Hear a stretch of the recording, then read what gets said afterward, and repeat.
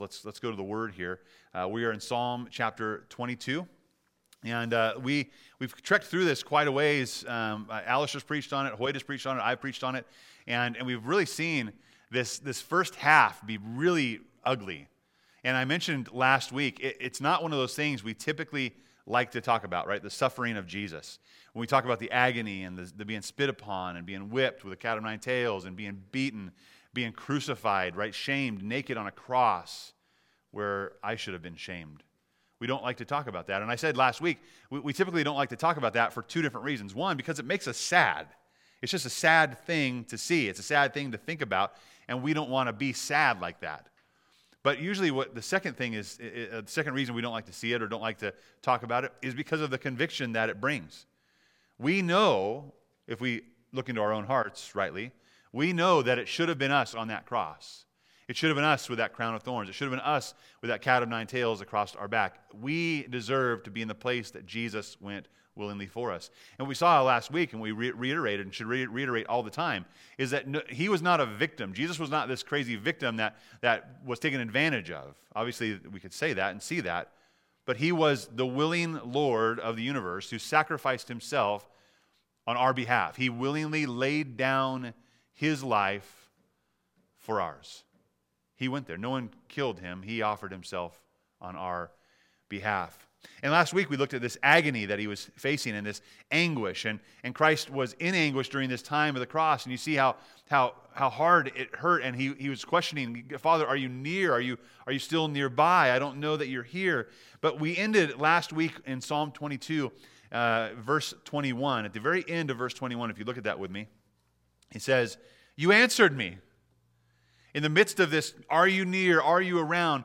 God the Father reminded the Son exactly of where he was, of why he was there, and of who he was. In that sense of God in the flesh who would conquer death once and for all. That death would not hold him and that he would rise from the dead. He remembered that. And from that point on in this passage, from 21c, we'll call it, on, there is no more lament in this passage. There's no more crying out to God. There's no more suffering. There's no more anguish. It is all about praise informed by the victory that God has done through Christ Jesus on the cross. Amen? That's an amazing thing. There's no more crying. There's no more lament. Jesus realizes God's victory is at hand. Now, we do know that this is written by David. And as David wrote this, there was something going on in his life, obviously, that he could write these things. But what we see, this is prophecy, and we'll see a quotation later on from the New Testament. It's Jesus being quoting this passage. So we know this is about the Lord Jesus as well, and it's really hard to not see the Lord Jesus as you look through this, and we've made all those parallels. You can go check that out later on.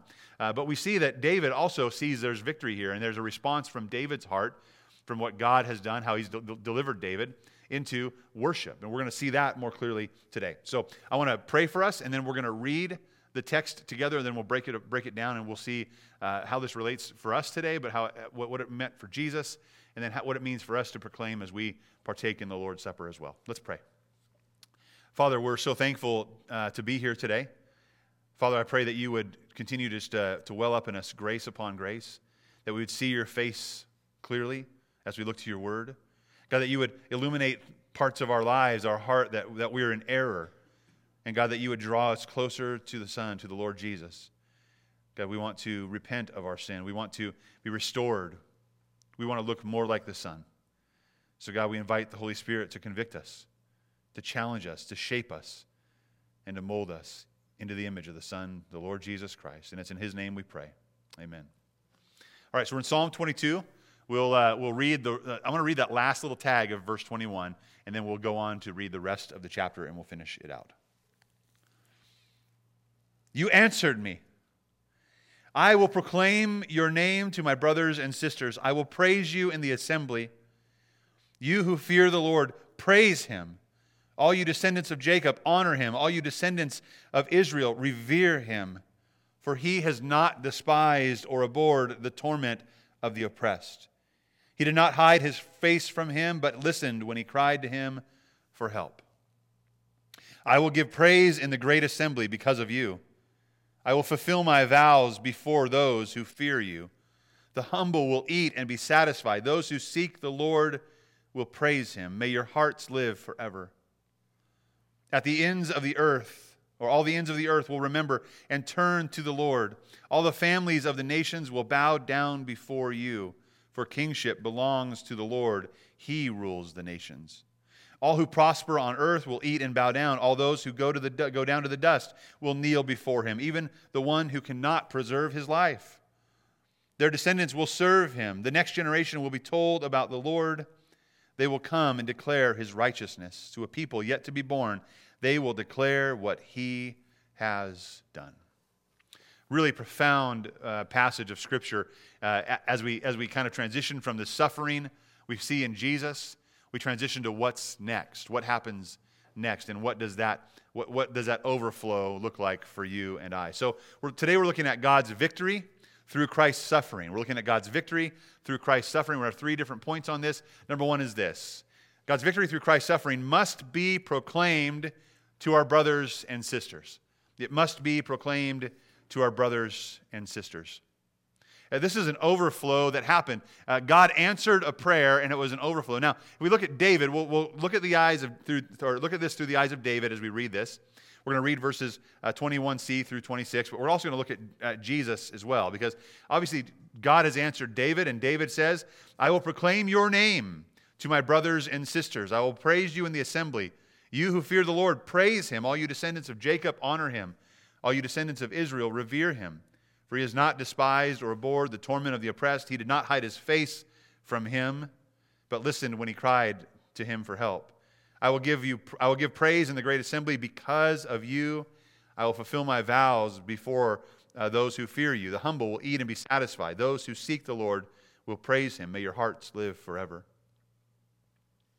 Just when Jesus thought that all hope was lost and that God was far off, God answered the cry. And then praise overflowed, and God would be worshiped, and God's victory was then to be proclaimed. So you see, he answered me. He said, "I'll proclaim your name to my brothers and sisters." When he says your name, what he's saying, I'm going to tell you what he is like. I'm going to make sure you know all about the character and nature of my God. I'm going to let you know who really had the victory and who he is. You will get to know him. I want to proclaim who he is to you, my brothers and sisters. I will proclaim you in the assembly. You who fear the Lord, praise him. And it's so important to understand something here. In this first point, we know the gospel and the power of the message of the cross is for everyone, and we'll see that as we continue. But even today, it was heartwarming. It moved me deeply when I came in a couple minutes late. I was greeting somebody outside, and I came in a couple minutes late. You had already started singing in here, and it resounded into the lobby. It wasn't just the guitars or the sounds of the microphones amplifying. It was the body of Christ, God's people, raising worship to God where it's due, together, singing songs not only to God but to one another, because we proclaim the gospel of Jesus Christ to our brothers and sisters, don't we? It was amazing to hear that. It was amazing to hear that again, right? It's been hard and lacking at times, and to hear that sound, that's so essential within Christendom. It's so essential within the body of Christ that we would offer worship and praise to God and to sing those songs to one another. In doing so, my hope would be that you would hear those songs and we would choose songs that are telling all about God and his character and his nature, that we would get to know him more deeply. And then we sing those songs not only to God, to each other. Those truths are going back and forth, aren't they? We're reminding each other of the depth of the character and nature of God, the love of God. We continually sing and preach the gospel to one another, to our brothers and sisters. The reminder was, hey, you who fear the Lord, you ought to be praising him. If you're one that fears the Lord, you know him, you know all about his character, then what should we do? You should overflow with worship as well. Just as Christ from the cross understood that God would have the victory, then he said, through this resurrection, through the power of what you're going to accomplish in my death, but also my resurrection, I will proclaim you to my brothers and sisters and to the rest of the world, he goes on to say. So you who fear the Lord, praise him. Let it out. Let God know where your heart lies. Let your brothers and sisters know the truth of the gospel as it's welled up inside of your heart. He goes on in verse 24, he says, he is not despised or abhorred the torment of the oppressed. But he did not hide his face from him, but listened when he cried for help. There was a thought, right? There was a thought at some point that God had hidden his face, that God was removed and far away, that we wouldn't have the victory here anymore. But the psalmist, and in the words of the Lord Jesus, he says that wasn't true. He never did hide his face. He did not hide his face from him, but listened when he cried. And he will give, and I will give praise in the great assembly because of you. See, when we offer praise, it ought to be because of what God has done, because of what God has accomplished. He is the object of our praise. He is why we are able to praise. We were not abandoned. We were given victory through faith in Christ because Christ had the victory on the cross and through the resurrection. Verse 26 says, the humble will eat and be satisfied. Those who seek the Lord will praise him. May your hearts live forever. I want us to look at another section here. He says, I'm going to fulfill my vows. I'll give you praise in the great assembly because of you. I will fulfill my vows before those who fear you. In Psalm 66, if you turn there with me, keep your finger here, your ribbon here. But let's turn to Psalm 66. I want to read a small portion of this. You can read more of it for context. The psalmist goes in and is offering a vow, offering to make things right. And we're in verse 13, starting in verse 13. When you see the context of what's going on here, and I think there's more of this in Leviticus 7, you can see that as well. He says, I will enter your house with burnt offerings. I will pay you my vows that my lips promised and my mouth spoke during my distress. I will offer you fattened sheep as burnt offerings, and with the fragrant smoke of rams, I will sacrifice bulls and goats, Selah. Now, we'll stop there for a minute. We'll read verse 16. There's an offering happening, right? They say, God has been so good. God has heard. God has answered. I am going to praise him. I'm going to offer you the sacrifice. The psalmist says that now. We're seeing that in 22 as well. That there's a vow that I promised. I'm going to come in and offer my sacrifice. This, by the way, was the only sacrifice that was partaken of and eaten of and shared together in the assembly. Verse 16. Come and listen, all who fear God, and I will tell what he has done for me. Now, you'll see more. You can go to Leviticus 7, or you can read more here. But he's saying, listen, we're going to share this offering. I'm going to offer this offering, and then we're going to share this offering as we speak about what God has done. Come and listen, all who fear God. I will tell you what he has done for me. That's a testimony. That's sharing what God has done. And he shares that within the sanctuary, within the assembly, within the brethren, the brothers and sisters. Those things should be shared more often. We're working on that even here, trying to find ways we can creatively share testimonies of what God has done within our body. So they partake of that together. And it's interesting that we think about that offering is being made in order to recall, recount, and remember what God has done. Not very unlike what we're doing today, right? Today, we know Jesus has been that offering. So when in David's time, he offered the bull, the ram, the sheep, and the goats, and they partook. It was a burnt offering. They shared, and they ate it. And then Christ came, and he became that offering. He himself was that offering, and that we are to partake of him. And today, as we partake of the Lord's Supper, we are remembering Christ as the greatest sacrifice. That he offered his body, his blood, shed for us in the forgiveness of our sin. So God's victory through Christ's suffering must be proclaimed to our brothers and sisters, and we'll proclaim that together as we sing, as we read and preach from the Word of God, as we partake in the Lord's Supper. And yes, this is all about Jesus. I wanted to read a passage out of Hebrews chapter 2, verse 10 through 12. The author says, for in bringing many sons and daughters to glory, this was the goal, that we bring many sons and daughters to glory, it was entirely appropriate that God, for whom and through whom all things exist, should make the pioneer of their salvation perfect through suffering. Who's the pioneer? That's Jesus. Should make the pioneer of their salvation perfect through suffering. He was the perfect offering for us. It was without blemish. For the one who sanctifies and those who are sanctified all have one Father. So talking about Jesus and those who are going to be sanctified, those who will put their faith and trust in Jesus Christ. They have one Father. That is why Jesus is not ashamed to call them brothers and sisters. So the author is saying this is what Jesus says, and he's quoting Scripture. Jesus is not ashamed to call them brothers and sisters, saying, I will proclaim your name to my brothers and sisters. I will sing hymns to you in the congregation. This is all, Psalm 22 is all about Jesus. And Jesus is not ashamed to share that to his brothers and sisters, those who have been made right by faith in Christ, what God has accomplished through the cross, that we are now co-heirs with Christ. We have been adopted into the family that the Father is Jesus' Father and the Father is ours, and Jesus is not ashamed of that. He proclaims the victory of God. And God accomplishes our adoption through our faith in Christ, so that Christ then would be proclaimed. And Christ would proclaim that we are adopted brothers and sisters. Paul also talks about this, and there's an importance here. Christ, when he rose from death, was a preacher. He spoke before that. He went into large groups and he taught people, and he taught them all about repentance and faith and what the necessity was, and he healed people. But when he rose from dead, he went out to proclaim to his brothers and sisters. I want to read a passage in 1 Corinthians chapter 15 where Paul recounts this. So there's information. It's like a historical account of this is what's going on. This is what happened. And this also points to the fact there's so much eyewitness testimony of the risen Lord Jesus that we can't say, well, his body was missing from the tomb, but he really didn't rise. They just stole it and hid it somewhere else. And they made him think that he was risen. Well, this says something different. 1 Corinthians chapter 15, beginning in verse 3, it says this, For I passed on to you as most important what I also received.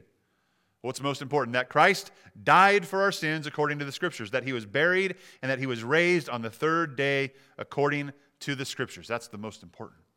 That's the gospel. That is the victory of God through Christ's suffering. And then he appeared to Cephas and then the 12. In verse 6, then he appeared to over 500 brothers and sisters at one time. Most of them are still alive, but some had fallen asleep. Then he appeared to James and then to all the apostles. Last of all, as to one born at the wrong time, he also appeared to me. Paul was later on, right? He was on the road to Damascus. He says, For I am the least of the apostles, not worthy to be called an apostle, because I persecuted the church of God. But by the grace of God, I am what I am, and his grace towards me was not in vain. Can I get an amen for that? That God's grace towards us was not in vain.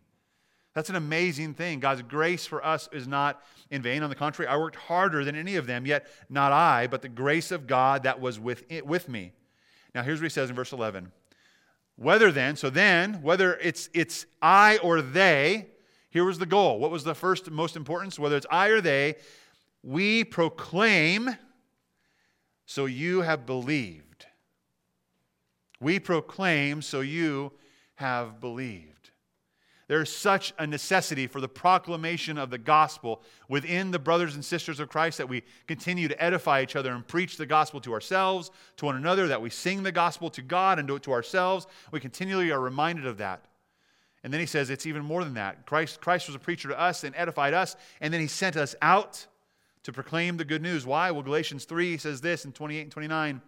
Because there is no Jew or Greek. We saw this earlier in the text that the descendants of Jacob honor him. The descendants of Israel revere him. And certainly he's talking to Israel, but it's further than that. Galatians says there's no Jew or Greek.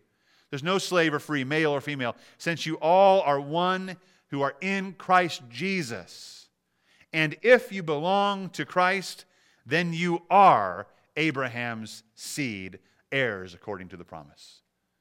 There's a depth here of proclamation. That proclamation did not end with Israel only, right? The proclamation was to go out beyond that to the uttermost parts of the earth. And that leads us to number 2. God's victory through Christ's suffering must be proclaimed to the nations. It must be proclaimed to the nations. It's not only enough to talk about it and sing about it in church. It's as we walk out those doors, as we send missionaries around the world, that we would proclaim it to the nations. It goes on in our text. Go back to Psalm 22. We're going to look at verses 27 through 29 as it carries on here. He says, All the ends of the earth will remember and turn to the Lord. All the families of the nations will bow down before you, for kingship belongs to the Lord. He rules the nations. All who prosper on earth will eat and bow down. All those who go down to the dust will kneel before him, even the one who cannot preserve his life. It's an amazing part of this scripture. It goes beyond just the walls of the sanctuary or the assembly. It goes out into the world, and it goes to the farthest reaches of the world. The nations, all the families of the nations will bow down. Listen, this is the good news. We had sorrow after sorrow the 3 weeks prior to this. Sorrow over the anguish and suffering of Christ. It was like that saying when we talk about Good Friday, right? It's Friday, but what? But Sunday's coming. We talk about the resurrection and Easter Sunday. We talk about Good Friday. We say, yeah, it's Friday, but Sunday's coming because we need the Sunday that goes with the Friday. If there was no Sunday, then this is worthless. If there was no resurrection, this is worthless. So there was great suffering. There was a dark, dark Friday that was only made good because of the resurrection on Sunday morning. Listen, because Christ suffered and was forsaken, right? Because he prayed to God and he was heard, God victoriously heard him and raised him from the dead, people at the farthest corners of the earth will now turn to worship God in faith. That's an amazing thing. His suffering was not pointless. His suffering is powerful. It changes everything because God had victory through Christ's suffering for you and for me. That's why we can say, like Paul did in Romans 1:16, he says, I'm not ashamed of the message of God, of the gospel of Jesus Christ, because it is the power of God for salvation to everyone who would believe, first for the Jew and then for the Greek. This message was not only for the brothers and sisters. It would be anyone who would be in Christ and then Abraham's seed. Acts 1:8 was an empowering time, sending the missionaries out, the apostles out, sending you and I. It says, you will receive power when the Holy Spirit comes upon you. And you will be my witnesses then. In where? In Jerusalem. It doesn't stop there though, does it? It says, you'll be my witnesses in Jerusalem and in Judea and Samaria and to the ends of the earth. There's no stopping the gospel. There are no borders and boundaries on the gospel. The gospel is for every single person. What does that message say? What is he saying? He talks about this on the first part. He says, at the ends of the earth, they'll turn to you, the families will bow down. He goes into all who prosper will eat and bow down. All those who go down to the dust will kneel before him, even the one who cannot preserve his life. There's a lot of different thoughts on this passage, but ultimately, here's what I believe this is saying. That there is a scope of people's well-being that we see. Some of us are very strong and well, and some of us are very sick and almost to the end. Right? And there's a whole gamut of being from just born to on your deathbed and everything in between, right? There's all kinds of ailments and things that will take us. There's all kinds of places that we are. But what he's saying is that we can all partake. We can all partake through faith in Christ. I want to read a passage out of Isaiah chapter 55. If you want to turn there with me, this is a very powerful passage. Isaiah 55. We're going to start in verse 1 and read through verse 7 together. Here's what this message says, that message that is to the uttermost parts of the earth. Here's what he means when he talks about eating together and kneeling down, and those who are healthy or those who are not. Verse 1 of chapter 55. Come, everyone who is thirsty, come to the water, and you without silver, come, buy and eat. Come, buy wine and milk without silver and without cost. Why do you spend silver on what is not food and your wages on what does not satisfy? Listen carefully to me and eat what is good, and you will enjoy the choicest foods. Pay attention and come to me. Listen so that you will live.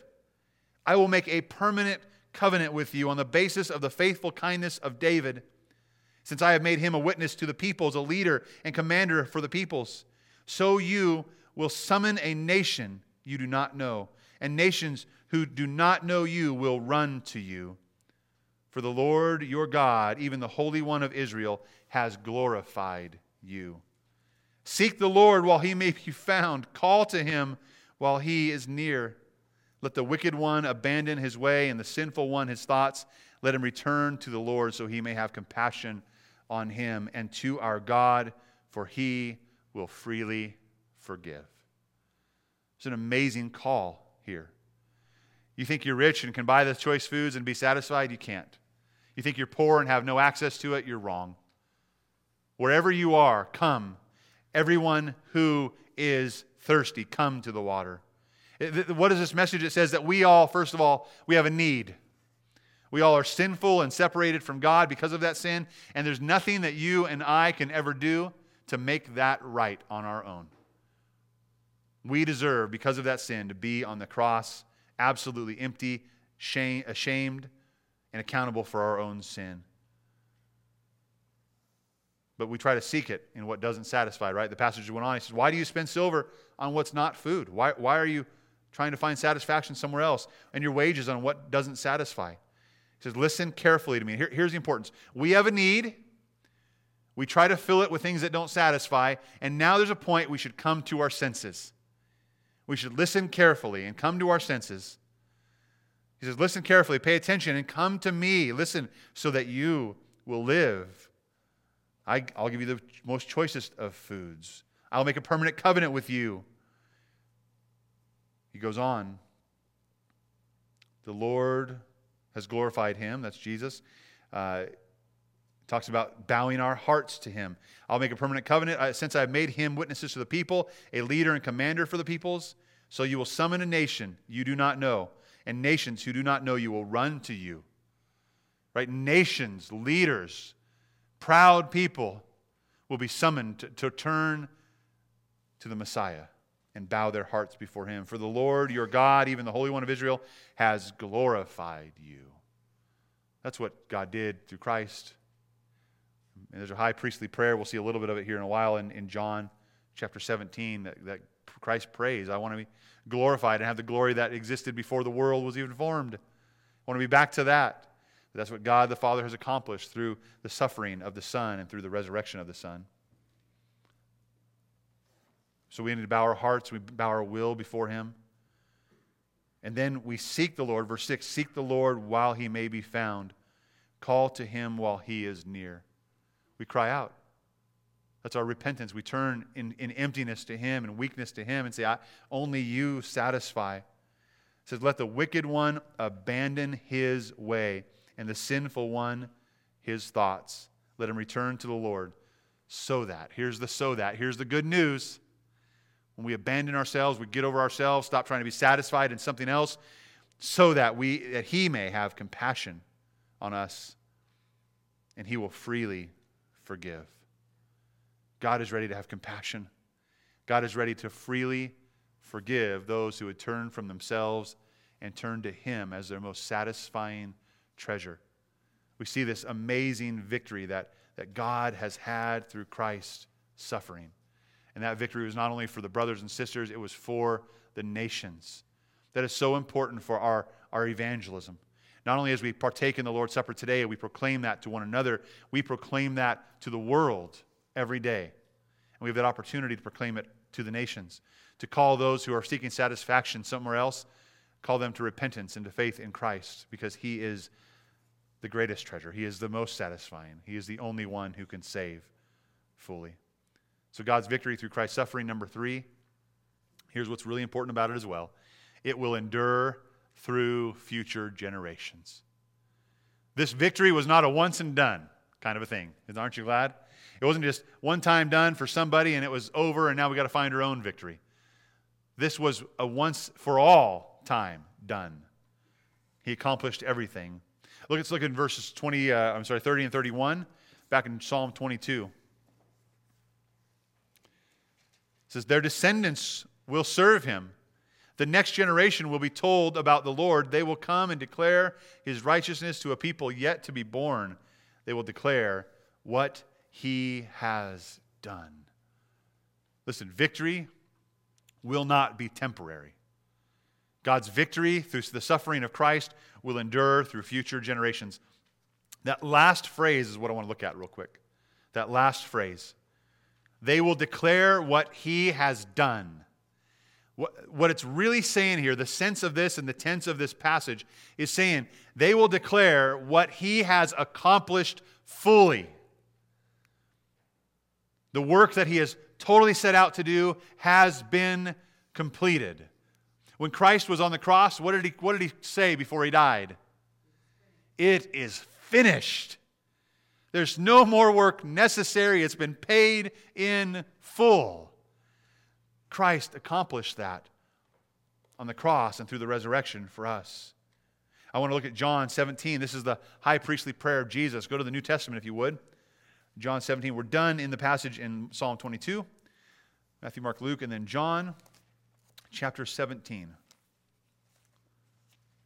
I want to look at verses 1 through 5, and you can, again, read this later for more context with your family.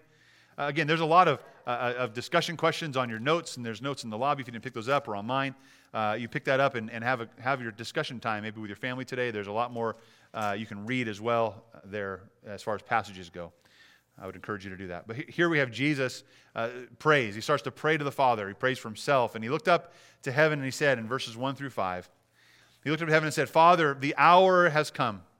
Glorify your Son. There's that glory, right? So that the Son may glorify you, since you have given him authority over all people, so that he may give eternal life to everyone you have given him.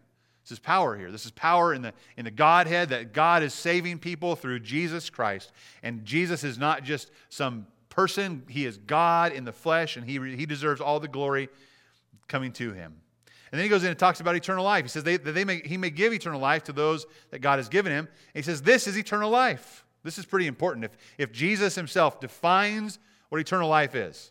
Verse 3, this is eternal life, that they may know you, God the Father, right, the one true God, and the one you have sent, Jesus Christ. What's eternal life? It's to know God the Father. And in knowing God the Father, we know who we are compared to him. And then to know the Son that he has sent, Jesus Christ, and what he's done and accomplished for us. Jesus says, I have glorified you, Father, on the earth by completing, here's what he is. I have glorified you, Father, by completing the work you gave me to do. That sounds similar. He said, what on the cross? It is finished. It's complete. It's done. It's paid in full. Jesus has accomplished and completed all the work he was given to do by the Father. Another place in Scripture, he says, this is the food of the Son, right? To do the will of the Father. What Jesus' food was, his nourishment was to do whatever the Father had willed. So, yes, Jesus said, I've glorified you, Father, by completing the work you gave me to do. Now, Father, glorify me in your presence with the glory that I had with you before the world existed. There's an enduring king and an enduring kingdom that will never, ever end. And it has on the throne Jesus Christ, the King of Kings and Lord of Lords. The same one who said, it's finished. The same one that said, I completed the work that I was given to do.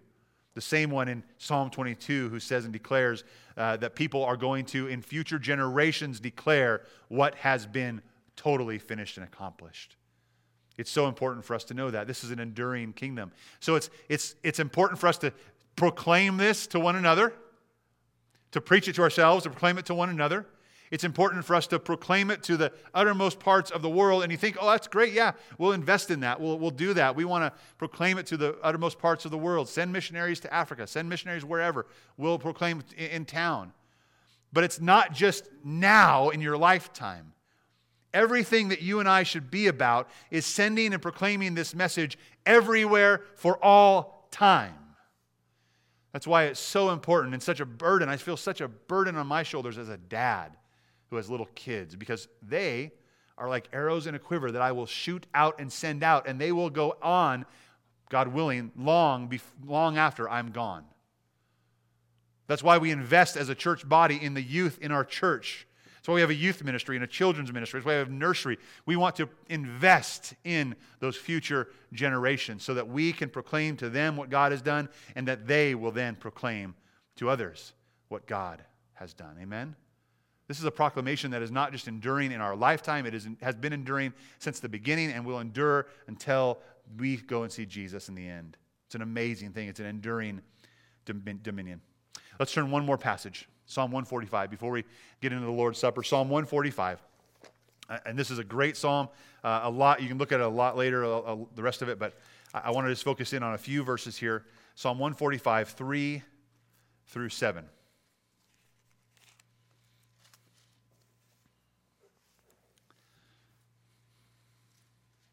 We're getting ready to partake in the Lord's Supper. We're getting ready to remember what Christ has done and proclaim his death until he returns. That's what Scripture tells us we're doing. And what we have to understand is that what's on the table here, what's presented here as a remembrance, is about the body and blood of Christ, which is fully and wholly sufficient for the forgiveness of our sin. When we come to partake, we come remembering exactly who we are in Christ alone, not who we are because of ourselves. Not because we got our act together, we're really good people, we deserve to take this. No, we do not. But because of what Christ has accomplished, we come to the table and say, he has done it all. Through his death and resurrection, it is finished. And we proclaim the victory of God through Christ's suffering as we partake in this. Amen? That's what this is about. It's not because you have it all together. It's not because you stopped sinning. It's because Jesus has covered your sin and you've trusted in him in faith and you've humbled your heart and yielded yourself to him, and your desire is to proclaim what he alone has accomplished.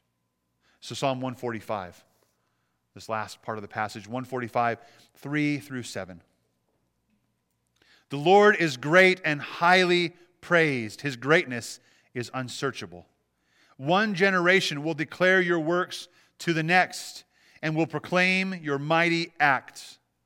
I will speak of your splendor and your glorious majesty and your wondrous works.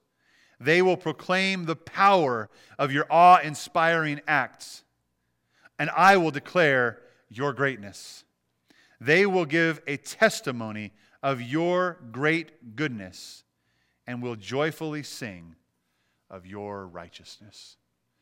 I tell you what, that is a glimpse of heaven right there. But that should be what you and I are doing day in and day out, especially here. But everywhere we go, are our lives proclaiming the greatness of God, of what he has accomplished, what God has accomplished in victory through Christ's suffering and through the resurrection. Listen, there is power in the name of Jesus, and that is the only name that we should be proclaiming as we go out. But it should be forever on our lips, everywhere we go, the name of Jesus Christ. The proclamation is not only here today in a somber way, it's in a celebratory way. We proclaim, we partake together, celebrating that it is finished. And when we leave, we still celebrate that it's been finished on our behalf. And we plead, as Paul writes in 2 Corinthians, we plead with others to be reconciled to God. We let them know of the greatness of God as well.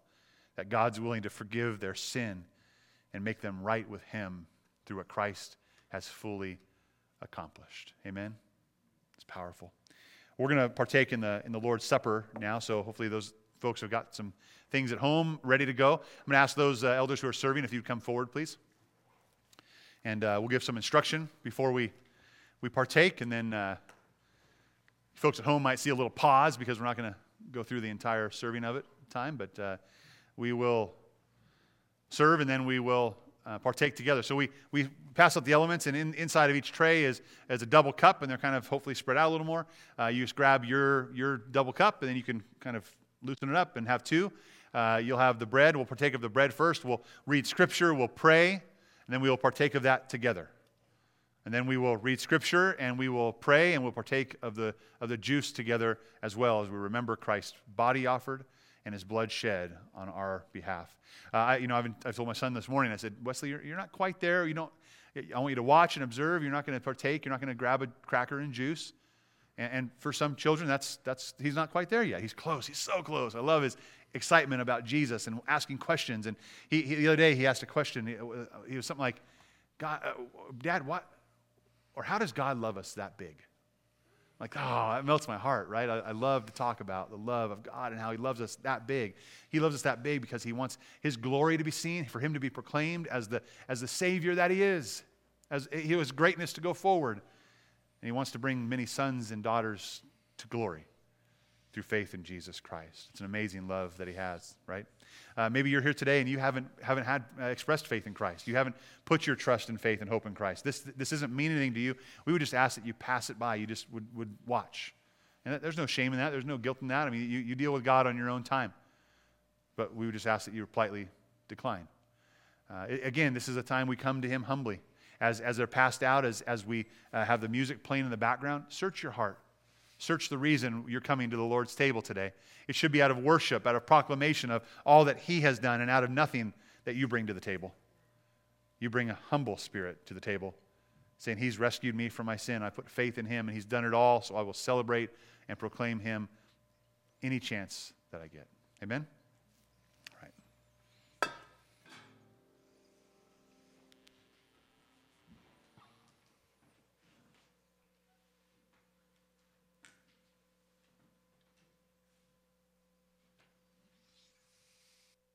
All right.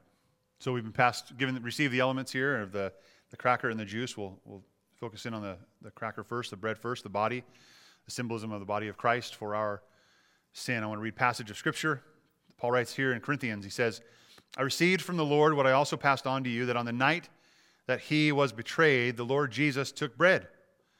And when he had given thanks, he broke it and said, this is my body, which is for you. Do this in remembrance of me.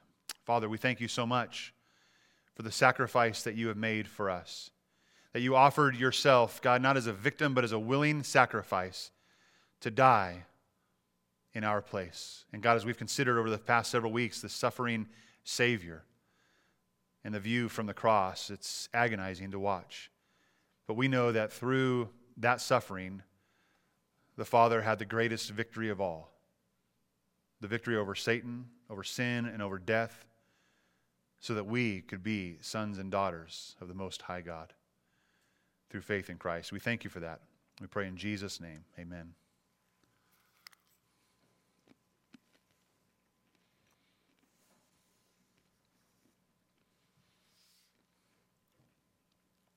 He goes on.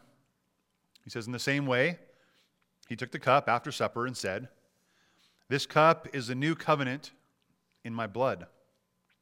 Do this as often you drink it in remembrance of me. For as often as you eat this bread and drink this cup, you proclaim the Lord's death until he comes. Father, we are so grateful for the shed blood of Jesus.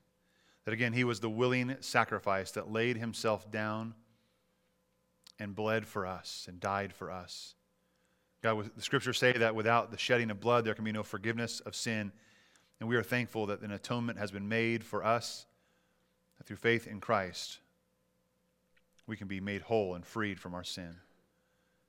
We love you and we thank you for your deep love. And God, as we partake now, may it be about our heart and the overflow of our heart proclaiming the Lord's death and his resurrection until he returns.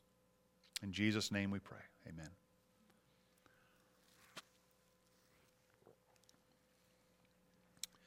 All right, well, if you would stand together, we're going to close out our service with one final song. And I just want to sing it out to Jesus and focus our hearts and minds on Jesus, our attention there, that we will be preaching and singing the gospel to one another now, proclaiming him, not only to the brothers and sisters, but as we leave as well.